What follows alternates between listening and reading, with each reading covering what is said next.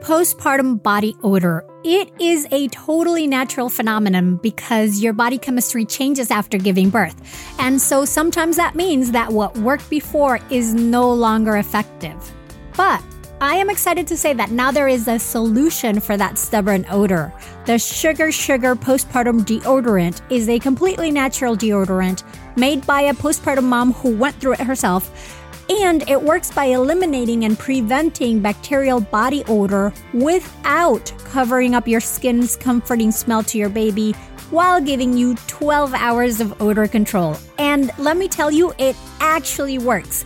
Here at the house, we've all been trying it and loving it. Now, before you think, ew, you're sharing a deodorant with your husband and daughter, let me explain that this full-body deodorant comes in a convenient pump applicator that lets you apply it anywhere on your body with no bacteria traveling on the deodorant, so no ew involved.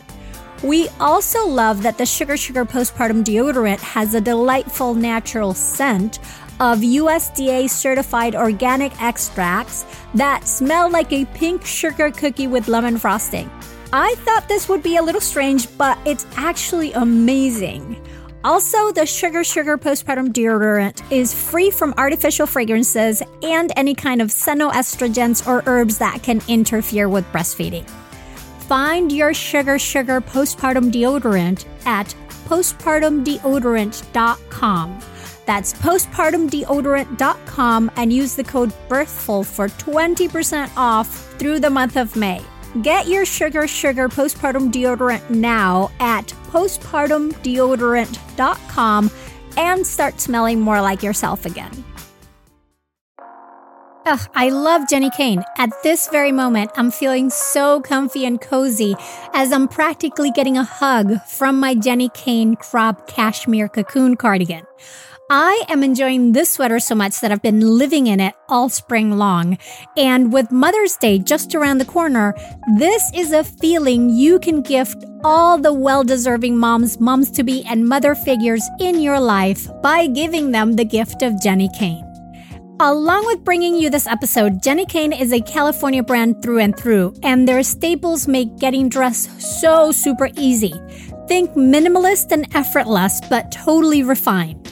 Jenni Kayne means luxurious cashmere sweaters, iconic accessories, elevated versions of your everyday basics, plus the most incredible home essentials.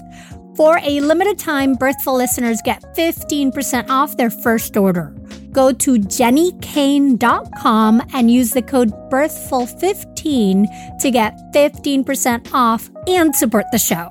Jenni Kayne is known for their quintessential sweaters, with their cotton collection providing you with the perfect everyday pieces as the days get warmer.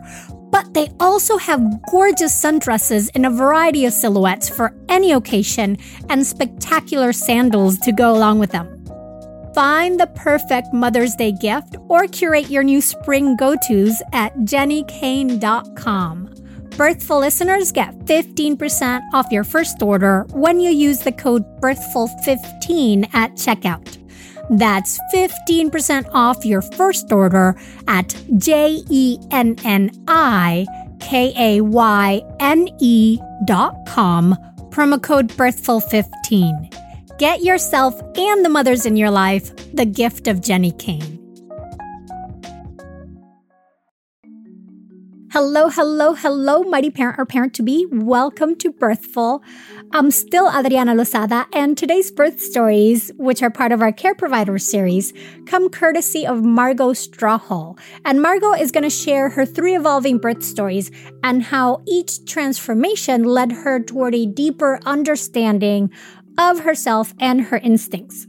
Now, I also want to let you know that Margot's baby had lots to share in this episode. So yes, there's going to be cute baby sounds and hand-sucking sounds throughout the show. And why wouldn't there be? Margot has a newborn. I think that if there is a show where it is okay to have babies commenting on their stories, it's got to be this one. And honestly, I am here for it. I mean, I could get on a soapbox about how our societal and institutional tendencies to exclude children from quote-unquote professional or communal spaces are yet another way that we ostracize primary caregivers and how we need to stop that. Like, wouldn't it be nice if when there was a tired child crying on a plane or a store, that family would receive the help of many hands instead of the shaming looks? Yeah. So yes, Margot and her baby boy will be sharing her stories, which start with a hospital induction with an OB, followed by another induction managed by midwives at a hospital, and finally, the undisturbed physiological birth she had been hoping for, despite all the fear-mongering about the size of her babies. You're listening to Birthful, here to inform your intuition.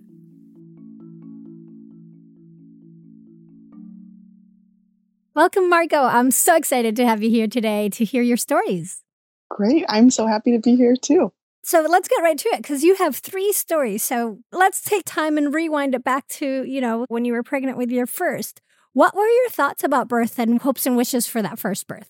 So, I had just finished graduate school. I had finished my master's in social work, and I had spent that last year doing an internship at our local health sciences university medical school, working in the Center for Women's Health, actually working with pregnant women around perinatal mood disorders. And of course, in Portland, where I'm from, the current kind of ideas around birth are all very much towards natural physiological birth. So I was like, I'm going to have a natural physiological birth. That summer after I graduated, we went to Europe, and we like to say that we brought home the best European souvenir that there was, which was our pregnancy, our son. Nice. And so, I was pretty shocked to find out that I was pregnant right away, and called just my general practitioner and was like, okay, what do I do now? And she said, well, here's this OB practice that we refer people to. So I was referred to an OB for medical care and just didn't really question it. But I was pretty nervous and anxious, and I'm kind of a rule follower. So I just went with it. My OB was lovely. And even though I was pretty nervous and anxious, she didn't really feed into that at all, but she also didn't really do much to soothe my anxieties. And like I said, I was like, okay, I'm a rule follower. So we have to take all these classes. And so at the hospital where we were planning to birth, we took childbirth class, we took breastfeeding class, we took a newborn infant care class. And in addition to that, I was also a yoga instructor already. And there was a course in Portland called the Yoga Way to Birth. And I was like, oh yeah, that looks like something I would need. And so my husband and I also took the Yoga Way to Birth class, which was a really lovely complement to all of the other stuff I was doing, because it was a much more experiential based childbirth preparation class. I remember being in that class, and one of the activities that the instructor had us do was she gave us an envelope with all of these different words in terms of what birth could hold, so it was like lull and contraction, ring of fire, 5 centimeters dilated, 80% effaced. And we had to put them in order, in the order that we thought they would come in birth. And I was really waiting for the instructor to come around and be like, A+, Margot, you got this all right. They're all in the right order. But that was not the point of the exercise. It's not a test.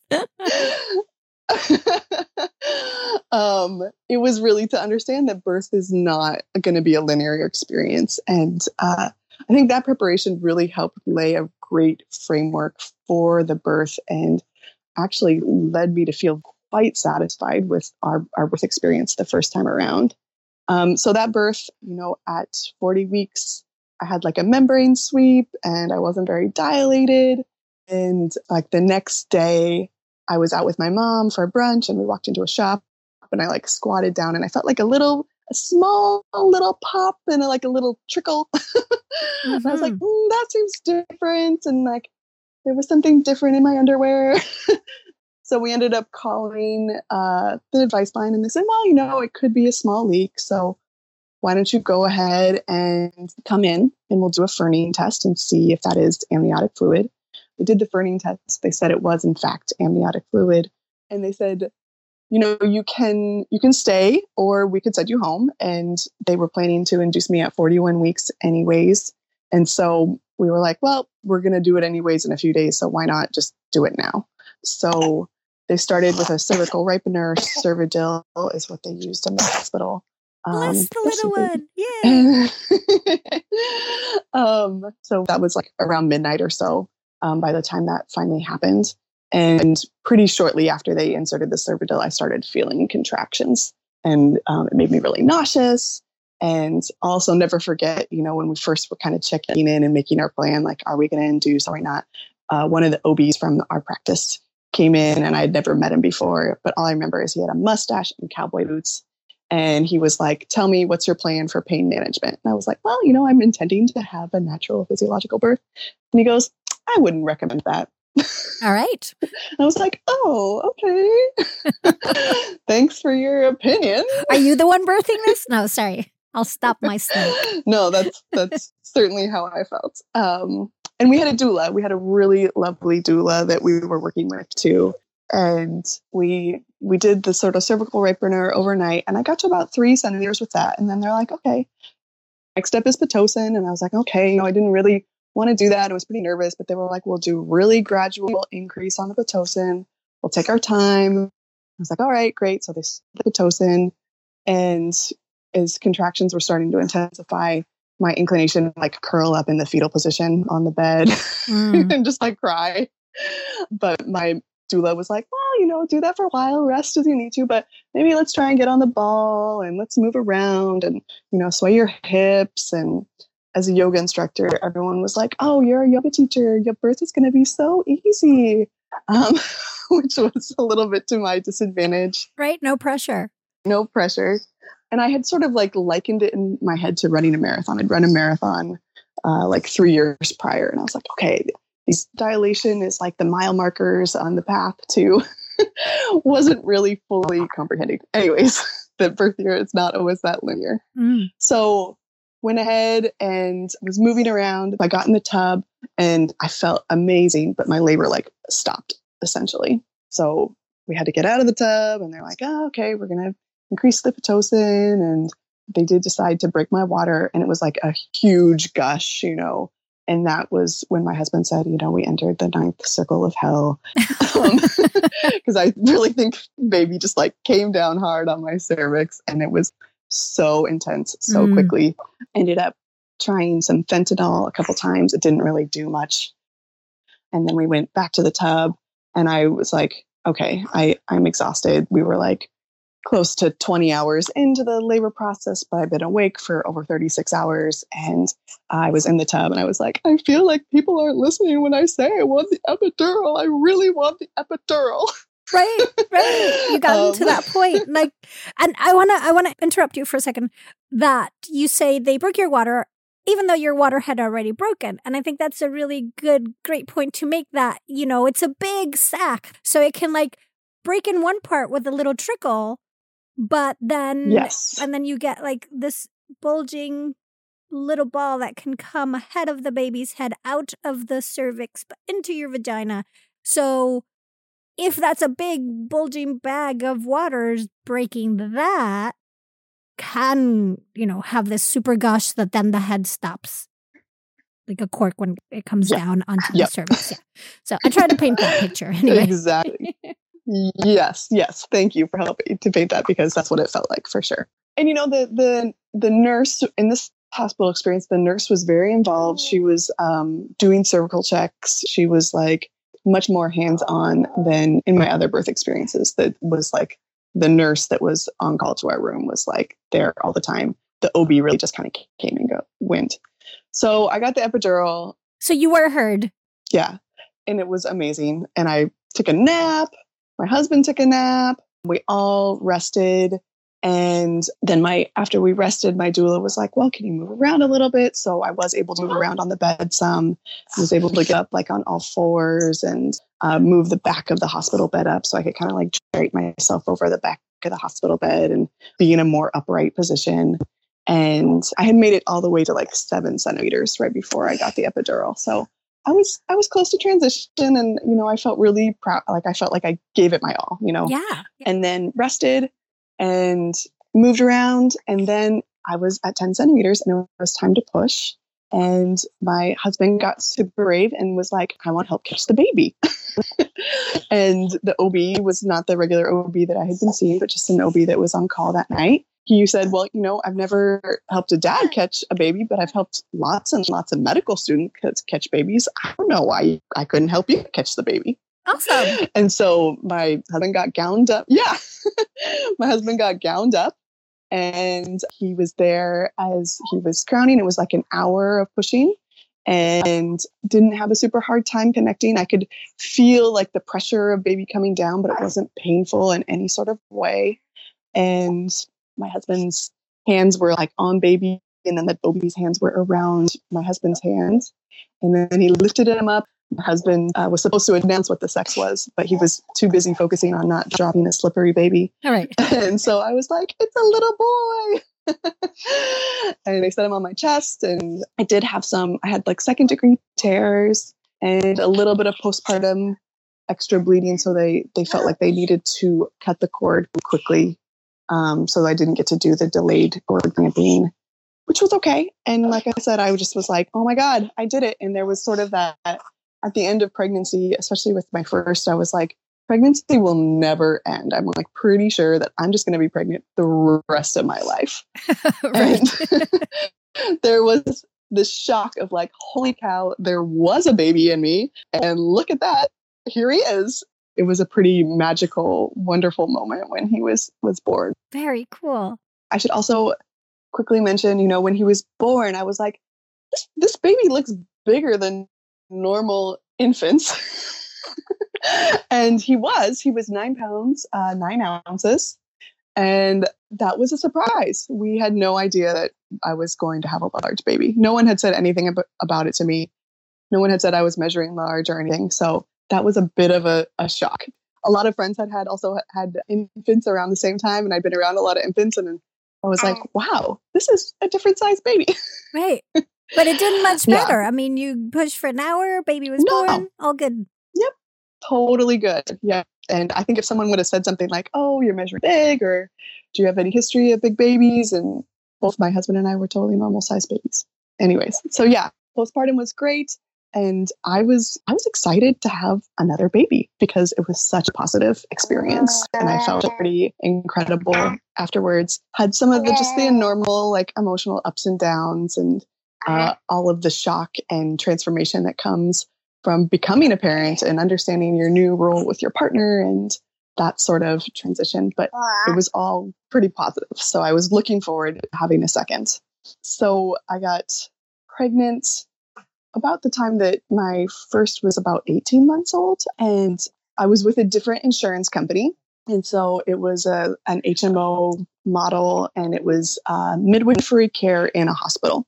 And I was excited to have a midwife. I'd done maybe a little more research and was like, oh, I like this kind of midwifery model. I'm a social worker. I like how midwives are more holistic in a lot of ways, sort of like social workers. So I was happy to be with midwives, and the midwife I was working with. Hello, you're talking so much. He's telling us the story too. Yours is coming. Yeah. So the midwife that I was working with was so lovely and so supportive of natural physiological birth and wanting to support me in that. But I will say, because I had a big baby before, there was this like thing looming on I noticed it on my after visit summaries, after my visits. My problem list was history of macrosomal infant, which means history of having a big baby. So because of that, they were concerned about gestational diabetes. So they made me do a gestational diabetes screen, the glucose screen, the 1-hour glucose screen in my first trimester.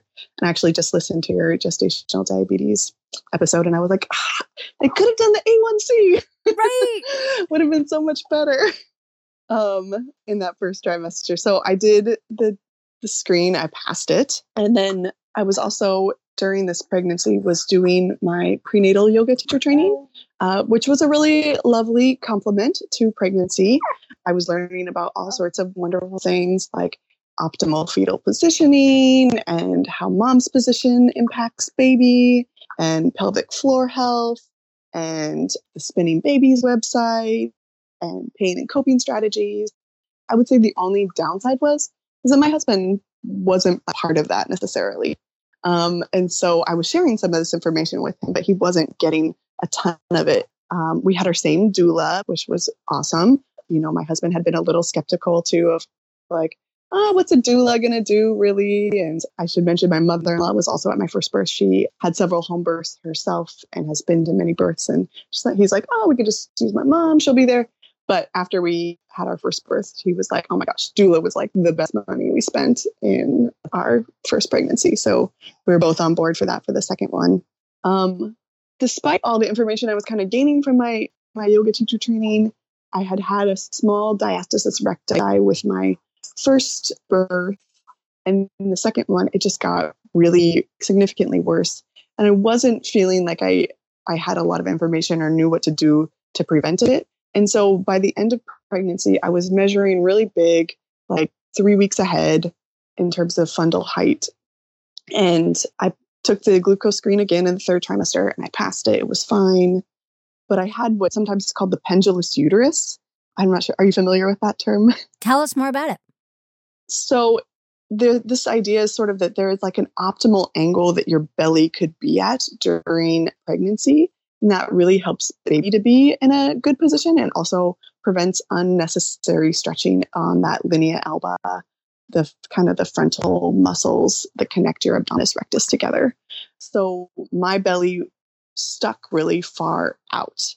And so, starting at like 30 weeks, people were like, any day now? Like, I got tons of really annoying comments from people about like how large I was in that pregnancy. I gained about the same amount of weight, but the angle of my belly, I think, was really impacting that. And then I also, as a result, had a lot of pubic symphysis dysfunction. So like in the front of my pelvis, feeling really tender, like couldn't put my pants on without sitting down because I couldn't stand on one leg without feeling pain. Tell me if this sounds familiar. You've taken gorgeous photos of your baby or your kids, and then when you want to share them, it is a pain either trying to find the photos or figuring out the group text that they should go to, and then also remembering that, say, Aunt Helen only does email, so you need to send her image separately. Or like in my case, where my husband is a photographer who takes magnificent photos that I rarely actually get to see because they live on his phone or end up scattered in text messages that I can't easily find. Enter the Family Album app, which was created to give parents a secure and easy way to share photos and videos with your loved ones. Basically, it's a personal space for your family's memories without third-party ads or unwanted eyes, and with a bunch of fabulous features. It automatically sorts photos and videos by month, allowing you to swipe back in time and easily see how your child has grown. And you can also order 8 photo prints every month to be delivered to your home. The Family Album app also has unlimited storage. Plus, it's totally free. Yup. No more worrying about running out of space or being bombarded by third-party ads. So, to all the parents out there still trying to use other messaging apps for your kids' photos, level up your family photo game for free and securely with the Family Album photo sharing app.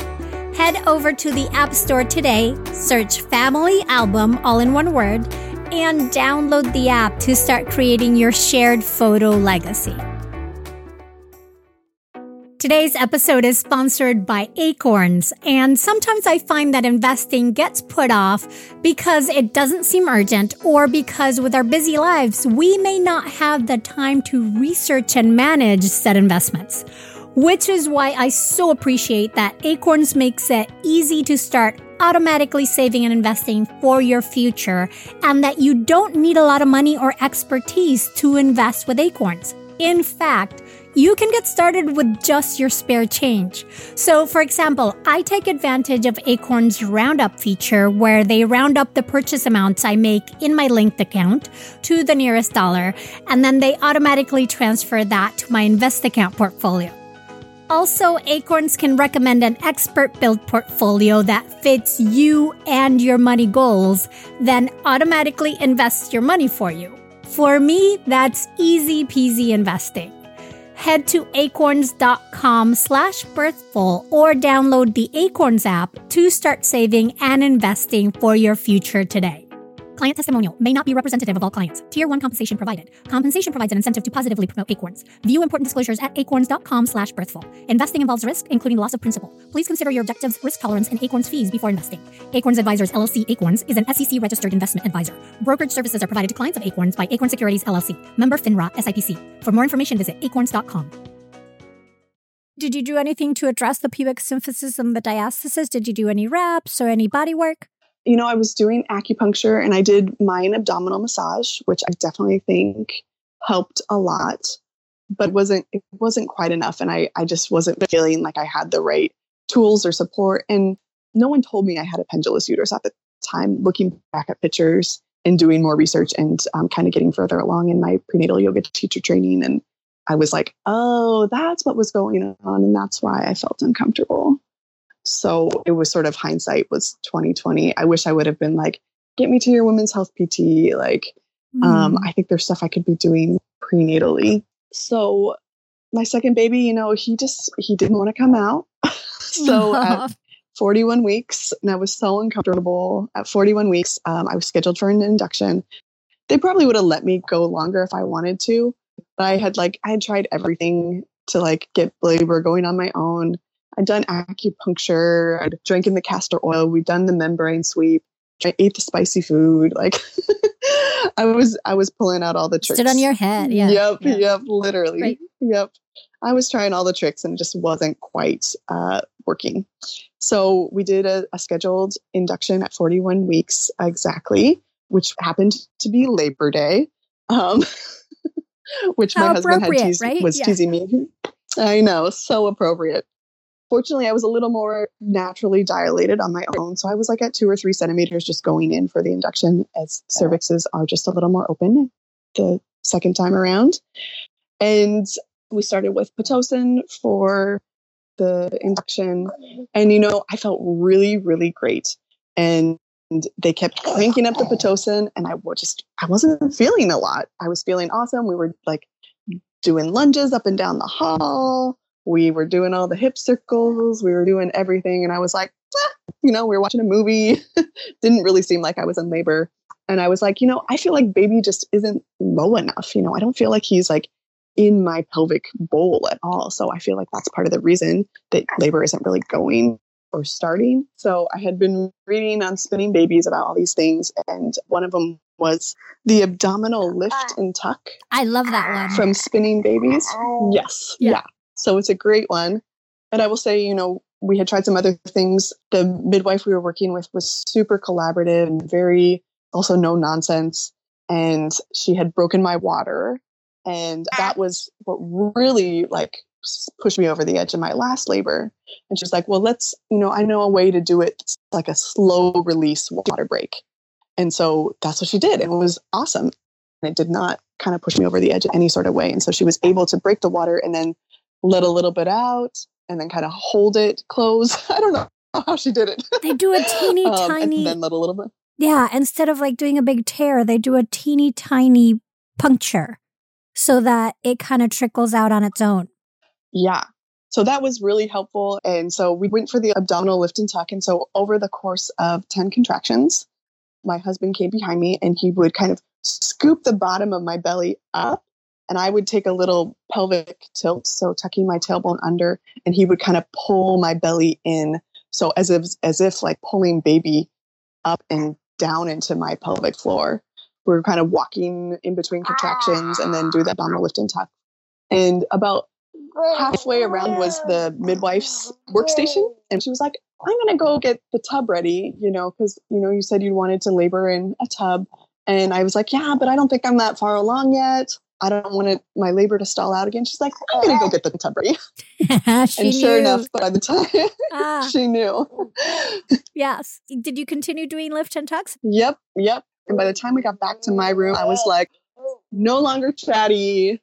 Things were 100% in motion. And I had gone from 5 to 7, 8 centimeters dilated relatively quickly with that move.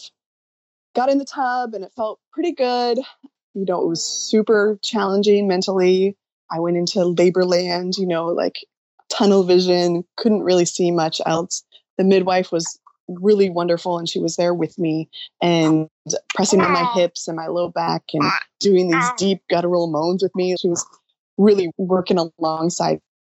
I got to about 9.5 centimeters, and she said, I want you to kind of get out of the tub. I think baby's going to come right now. And I just had this sense that baby wasn't quite low enough yet.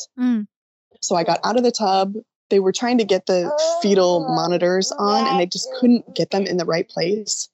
And there was an OB who was supervising, and, I have no recollection of who this OB was or what he looked like, but I could feel his presence like at the doorway. And then there was this kind of conflict and tension between the OB and the midwife, and potential shoulder dystocia was kind of the word that was going around. And so this midwife said, you have a small anterior lip of your cervix. I think I can move it out of the way if you give some pushes. So I started pushing and really was trying to get baby to come down, and it wasn't working. And I got super exhausted, and I kind of felt defeated. And it was pretty, I was like, it had gone from 0 to 60 really fast, and I was given my all. And so I was like, please just like give me the epidural. Like I can't do this anymore. I can't push anymore. And I wasn't having a strong urge to push either. Like it was more directed pushing. And normally they probably wouldn't give an epidural to a woman that was that far along, but they were also concerned that I might need an emergency C-section, I think. And so they went ahead and let me get the epidural. I rested for maybe half an hour and fully dilated. And then I pushed that baby out in like 20 minutes. So he came right out. He had kind of a low APGAR and was like a little slower to wake up in some ways, but he was totally fine and okay. There were no issues. There was no shoulder dystocia. He slipped right out, and he was there, and it was wonderful. And I was so happy to have this baby again. I think my biggest shock was that he didn't look exactly like my other baby. But as time went on, I kind of like had these lingering feelings of like sadness or grief about the birth experience and how it had happened. I went and saw a women's health PT and did a bunch of work for my diastasis recti and pelvic floor, which was helpful. And then about 2 years later, I went to a naturopath who was trained in holistic pelvic floor treatment, which is a women's health PT trained her to do this work. Tammy Lynn Kent, who was the trainer and the designer of this holistic pelvic floor work. And I had this work done, and it was more spiritual in some ways. And there was a point where she was doing some internal manipulations, and I started crying, and I realized that I had been holding all of this tension in my body of how I had failed at birth. And so I just cried, and I felt so much better. And I have like very little reactivity around that birth anymore. I had felt so sad and so defeated, and I couldn't really put words to it because I felt like it was being held in my body. And that's what we know about how trauma is processed. It's held in your body, like literally. And so having that process and going through that healing really allowed me to kind of just process like, no, you didn't fail. Like birth just happens the way it happens, and you did the best you could under the circumstances that were there. Right. So, yeah. And I'm glad you got that release, and it speaks to how important it is to connect with your body and do some body work as well, and introspection into what you're carrying, because we are holistic beings, right? Mind, body, the whole bit. Exactly. 100%. Yeah. Yeah. So one question, how big was this baby? Oh, yes. The final measurement. So he was 10 pounds, 6 ounces. So he was a big baby. So a little bigger. Yeah. A little bit bigger, but, still came out vaginally and was okay. And, I had 2nd degree tears again that time. Nothing that seemed to like cause me any issues or problems. So, yeah. So that was birth number 2. And then when my youngest son at the time was 2 years, I had this treatment. And then my husband and I decided that, we are officially crazy and we're going for number 3. We had the same insurance. So I was going back to the same midwives. And I was excited to see my midwife again. Again, she had been so lovely, so supportive, and I felt really kind of nurtured by her, which is what I wanted from a provider. And, I had the history of macrosomal infant still, and it was even bigger the second time. So they're like, don't have an 11-pound baby now. And there were lots of comments like that in my pregnancy, like, oh gosh, you're going to have an even bigger baby. Watch out. How did that make you feel? Terrible. No kidding. Made me feel terrible. Yes. Yeah. It was not helpful at all. I was going to my appointments there and was feeling like a little sad because I felt like I wanted something a little bit different for this birth, but financially it was like a good decision to stay with this HMO, and it was really affordable. But I kind of had this like nagging feeling of like, I feel like I'm constantly like on guard and having to defend myself. I work in a public health clinic, so I have access to what's called UpToDate, which is a like research website that doctors use to like check current best practices. So I was like using this website to like look up all these things about shoulder dystocia and like do all this research myself about what are my risk factors for having shoulder dystocia, and is that even really a concern, and how valid is this, and writing down all these statistics, and just really feeling like I was kind of on the defensive this time around, which did not feel great either. And then around 26 weeks, I had to see a stand-in midwife versus someone that the gal I'd been seeing before. And the visit just kind of like left this sad taste in my mouth. It was their standard practice is to give every woman a DTaP in their third trimester to help reduce the risk of pertussis in the infant. And I had just had the shot in my previous pregnancy about 3 years ago. And I know the vaccine's good for 10 years. And she kind of was like, well, it's not for you, it's for the baby. And I was like, I know that. And it felt kind of shamey and manipulative. And I was like, I think I need something different. And so there were 2 insurance companies that we could choose from at my employer. And so we were able to switch insurance companies. And at the beginning of my third trimester, I transferred to a freestanding birth center. And it was amazing. Like the change was exactly what I needed to do. And like I said, this whole journey of my third pregnancy was really this trip of like, I know my body. I can trust my body in birth. This healing process from my previous birth where I had been told I couldn't trust my body and that I had failed in some sort of way.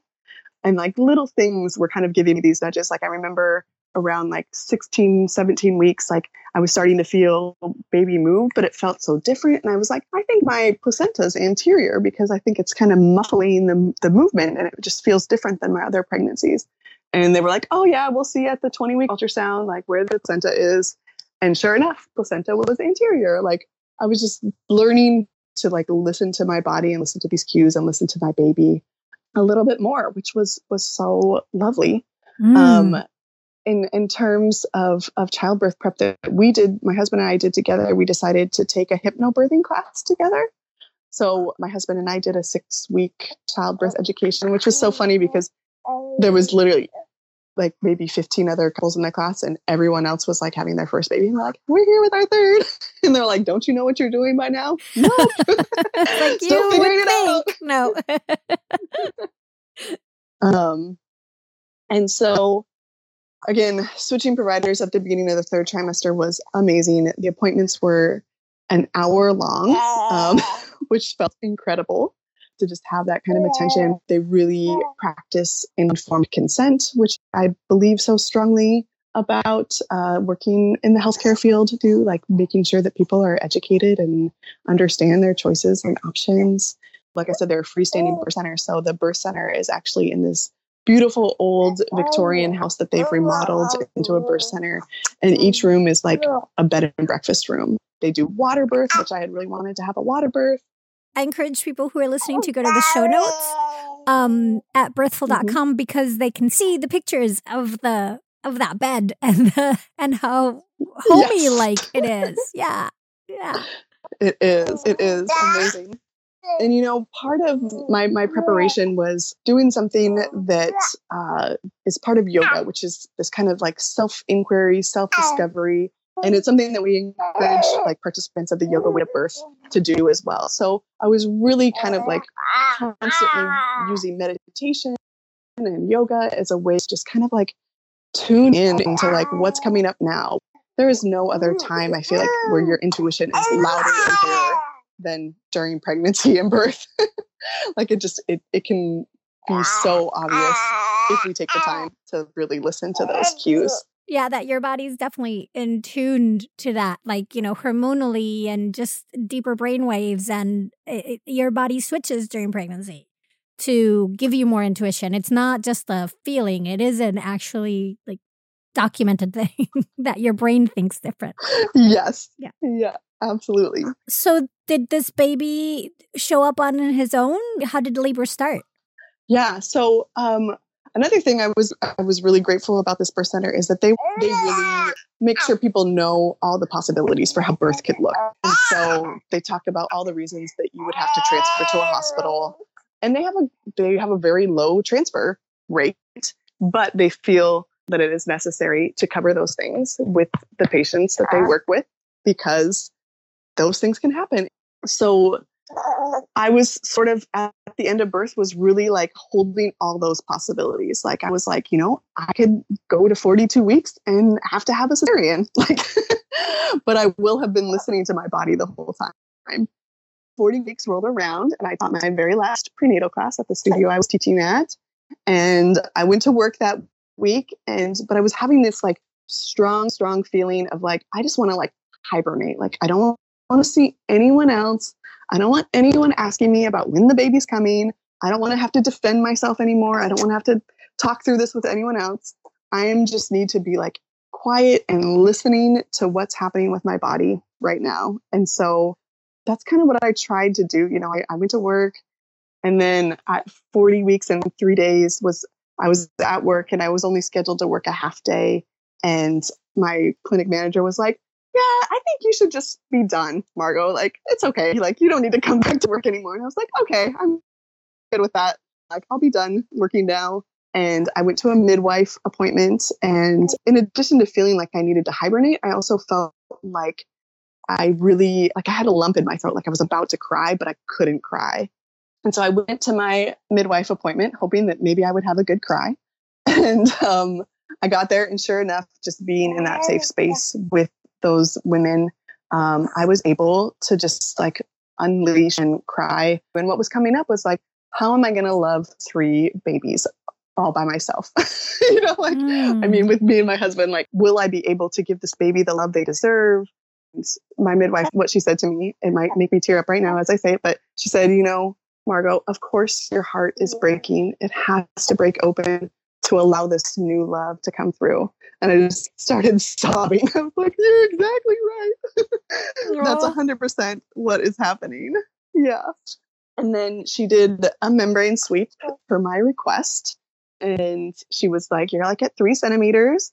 And when she did the membrane sweep, she was like, ooh, that was a really good one. She's like, I felt like I really broke up some adhesions, and like, yeah, that was a good membrane sweep. And I was like, awesome. So I went home, went to bed that night, and I'd been having to wake up probably like 2 or 3 times a night to get up and pee every night. And I was getting up to go to the bathroom, but I was feeling more like I was like, needed to have a bowel movement. I was like feeling kind of funny. And I was like, this feels just a little different. And so I was like, but I wasn't really, I kept waiting for like the rhythm, I was like waiting for that rhythm of birth to kind of pick up, and trying to like tune into the rhythm of birth. Like it'll have a momentum to it. It'll have a wave-like sensation to it. 5 a.m, I was like, well, there might be some rhythm. So let me like get the app out and I'll just time it and see what's going on. And sure enough, I was having like regular contractions. And because I'd never had labor on my own without an induction, it was kind of like, I don't know what it's going to look like. I'm not sure how this is going to be. So I was like 7 to 10 minutes apart, 1 minute long. Awesome. This is early labor. Good. I didn't wake my husband up. And then like around 6, I was like, okay, I think I'm having some contractions, honey. And I texted my mom, and both my kids were scheduled to go to school that day. So I was like, I think we can get them off to school. I'll just text my mom and be like, maybe be on call to pick them up. So we called the midwives and they said, great, just keep us posted. Sounds like everything's going well. And I just kind of like hung out in my bedroom. And then labor started to move more quickly. And my husband was kind of like madly packing our bags and the kids' bags because, of course, we were like not super prepared. And so we called my mom and we're like, I think you might want to come and pick up the kids because things are picking up more rapidly. So about 7:30 a.m., she came over and got the boys and got them off to school. And my husband came back up and was like, I think it's time for us to go to the birth center. Like, I think we need to go. So he came up and he helped me kind of get out of bed and get myself downstairs. And meanwhile, I was like pausing, like top of the stairs, have a contraction. Down at the bottom of the stairs, have a contraction. So labor was really picking up and had a pretty good rhythm to it. I had really tried to focus on the spaces between the contractions and remembering that nothing is happening in those spaces between the contractions. And so I kept focusing on that. We got in the car about 8 a.m. And of course it was rush hour. So we had to get to the birth center through rush hour. So we pulled up to the birth center about 8:30 or so. And on my last contraction in the car, I was like, oh my God, I think I'm pushing. Oh. And I was like, I think I might have just pooped my pants, is what I said to my husband. And I was like, wow, I might have a car baby. Just kind of went through my head. Just in time, right there. Yeah.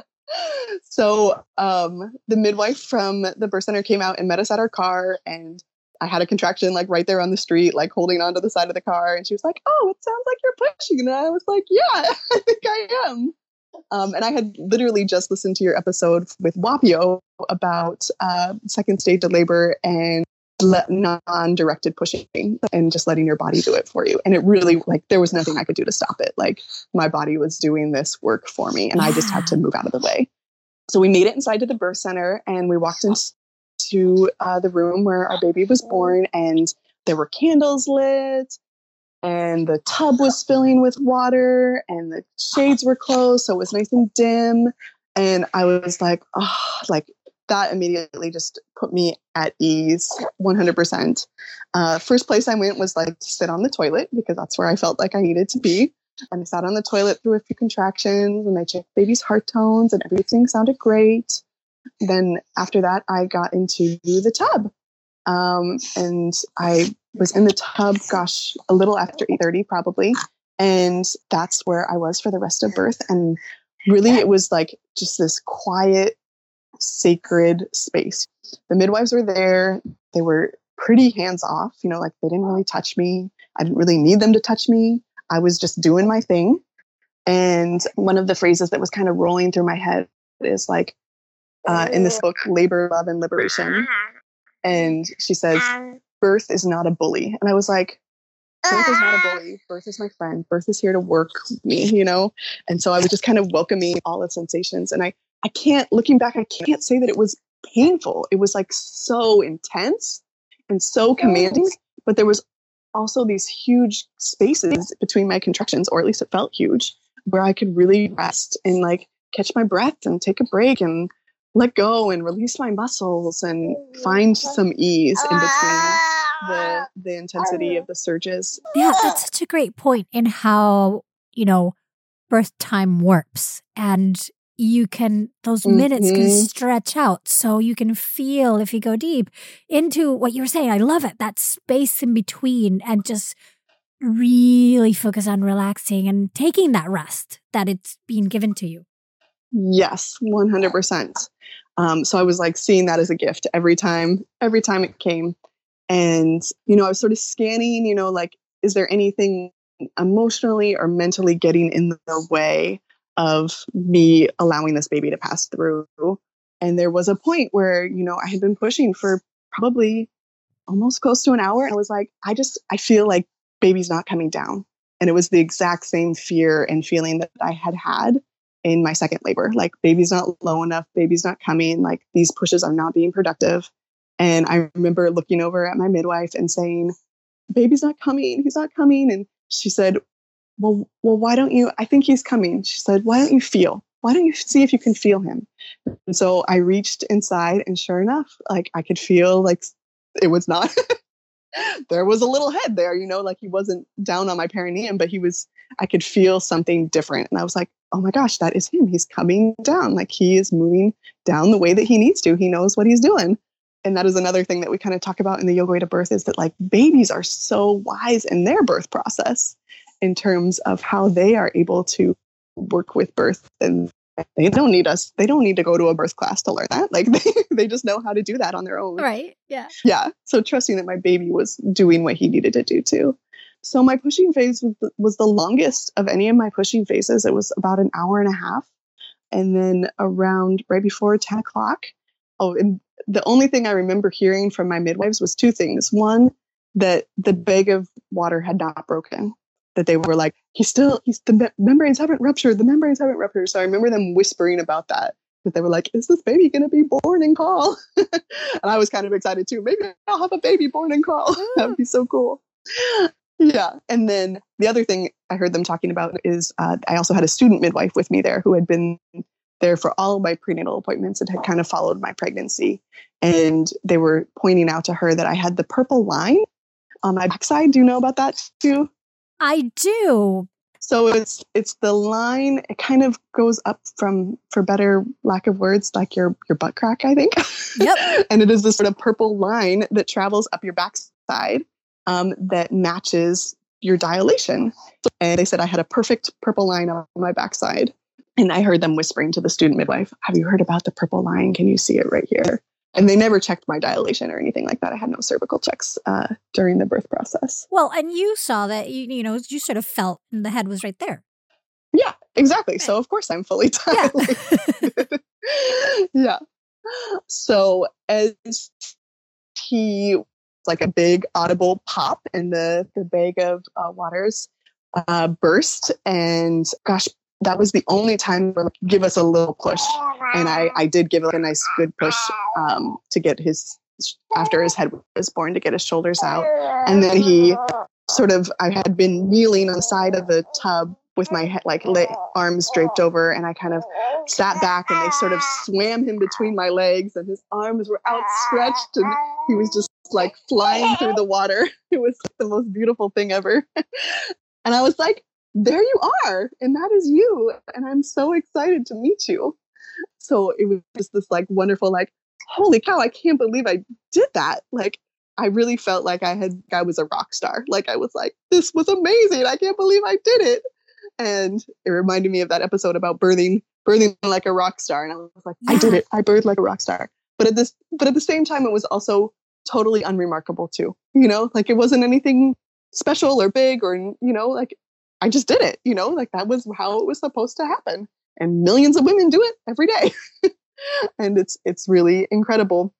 Yeah. Biggest surprise postpartum was that after he was born, I was like, oh my gosh, labor is not over. And I had never had to have third stage labor without an epidural. And so I was like, wow, I really feel like labor is not over. So at that point, I felt like I needed to get out of the tub, and they moved me over to the bed, and we were hanging out, and he was still connected with the cord, and we waited for, at least 15 minutes or so to kind of let the cord stop pulsing. And I was like, okay, I feel like something needs to happen because I still am not feeling like at ease because I was still having pretty strong contractions and was like, I think something needs to happen. And then they were like, okay, so it sounds like you're ready to birth your placenta. And I was like, yeah, I think that's definitely what needs to happen. So they were like, okay, just take your time, no rush. And I was like, I was kind of scared to push again. And they were like, don't worry, your placenta doesn't have any bones. And I was like, okay. And sure enough, I gave like one, I gave one push and like slid right out of me. No problem at all. It was really beautiful. And yeah, we called my mom and we're like, the baby's here. We called all our family, the baby's here. And they're like, what? We didn't even know you were in labor. Already? Oh my goodness. What time was the baby born, Marga? So he was born at 10 a.m. So it was about 5 hours of labor from when I like started timing contractions to when he was finally born. And it was all you. It was all me. It was wonderful. And it was literally my dream birth. And, you know, I say that not because I felt like outcome was really amazing, but it was my dream birth because it was this amazing time where I learned to listen to my intuition more strongly, where I felt really seen and heard, and my own personal journey versus what a medical model wanted to have happen was valued over like that was my intuition was just as strong or as needed as any sort of medical model that existed. So it was really just incredible in terms of my own process. And I just can't say enough good things about that birth. And did you tear, and how big was he? So, 0 tearing, no tearing at all. She said, she checked me afterwards and she was like, there's like a tiny little skid mark, but I wouldn't even like classify it as like a first degree tear. So 0 tearing, my longest pushing phase. And he was the runt of my boys at 9 pounds, 6 ounces. Still good size.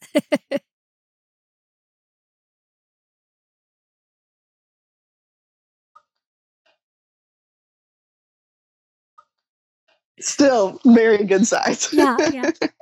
So, you know, we've the question I'm going to ask, I'm like, should I even ask it? Because you've told us a bit of it as you shared, but can you put into words, how were you transformed by all these births? Yeah. So I feel like each birth like really held its own valuable lessons. And I think, like I sort of said, you know, the transformation was from the beginning with a OB-induced birth to the end with a freestanding birth center with midwives and feeling like I did it 100% on my own. It was really just, I can't say enough good things about taking the time to listen to your body, to connect. And like I told women this before, but I don't know that I'd put it in practice for myself because it's always so much easier to tell people than it is to do it for yourself. But as much as you can listen to your own body, tune in, trust yourself, and know that like your body and mind are wise and they know how to handle this. And like you always say, like, you don't birth with your mind, you birth with your body. And like as much as we can kind of figure out what emotional stuff might be getting in the way or psychological stuff might be getting in the way, we can get out of the way so that it can unfold the way that it needs to. Yeah. I love it. And that's something that carries on to parenting, because like if we take the analogy even, or the phrase even better, as you were saying, I was thinking, right. And you don't parent with your brain alone either. Exactly. Yeah. Yes. You parent with your body too. Yeah. And any new mom can tell you that the physicality of being a parent to young kids is intense. No kidding, right? Yeah. It's physically demanding. Ugh. Thank you both so much for coming. Yay! There he is. Yeah. Thank you so much, both of you, for coming and sharing your stories. Oh, absolute pleasure, Adriana. And, you know, I cannot say enough good things about your podcast and how helpful it has been for me and how informative it was and so supportive. And I just appreciate the way that you really try to bring unbiased information to the public. Like, it's such an amazing service that you offer. And I am so glad it was helpful. Really. That's why I do it.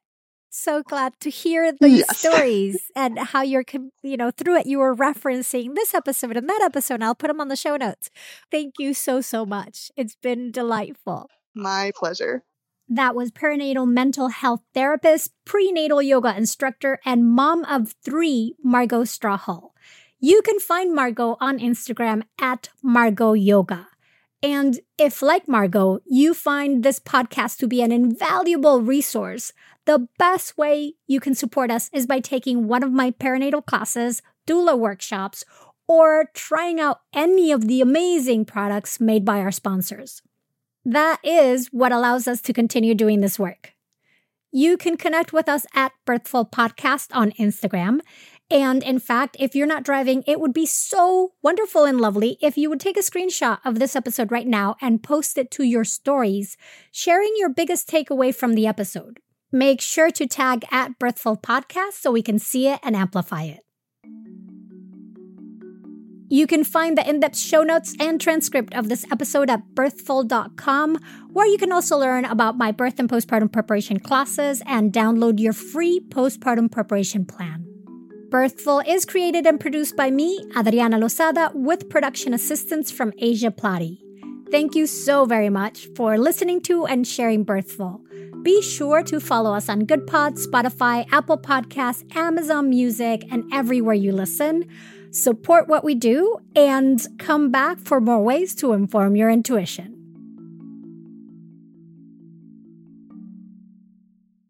Hey, Mighty One. Did you know that if you started listening to one Birthful episode per day at the start of your pregnancy, your baby would be about 3 months old before you got through all of them?